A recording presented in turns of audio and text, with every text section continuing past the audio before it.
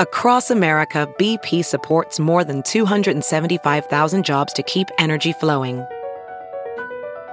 Jobs like updating turbines at one of our Indiana wind farms and producing more oil and gas with fewer operational emissions in the Gulf of Mexico. It's and, not or. See what doing both means for energy nationwide at bp.com/investing in America.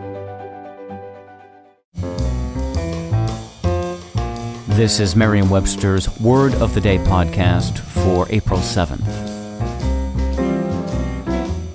Brought to you by the new Merriam-Webster's Advanced Learners English Dictionary, designed for students and teachers of English as a second language. Learn more at learnersdictionary.com. The word of the day for April 7th is loquacious, spelled L-O-Q-U-A-C-I-O-U-S. Loquacious is an adjective that means full of excessive talk or wordy. It can also mean given to fluent or excessive talk, garrulous.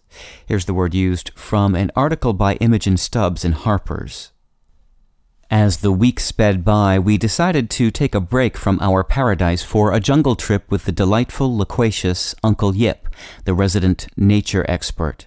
He started with a lecture and detailed analysis of the flowers in the foyer. When you hear or say the word loquacious, you might notice that the word has a certain poetic ring. In fact, poets quickly snatched up loquacious soon after its debut in 1656, and with poetic license stretched its meaning to include such things as the chattering of birds and the babbling of brooks. In less poetic uses, loquacious usually means excessively talkative. The ultimate source of all this chattiness is the word loqui, a Latin verb meaning to speak. Other words descended from loqui included colloquial, eloquent, soliloquy, and ventriloquism. I'm Peter Sokolowski with your Word of the Day. Visit the all-new learnersdictionary.com, the ultimate online home for teachers and learners of English. A free online dictionary, audio pronunciations, custom study lists, and interactive exercises are available now at learnersdictionary.com.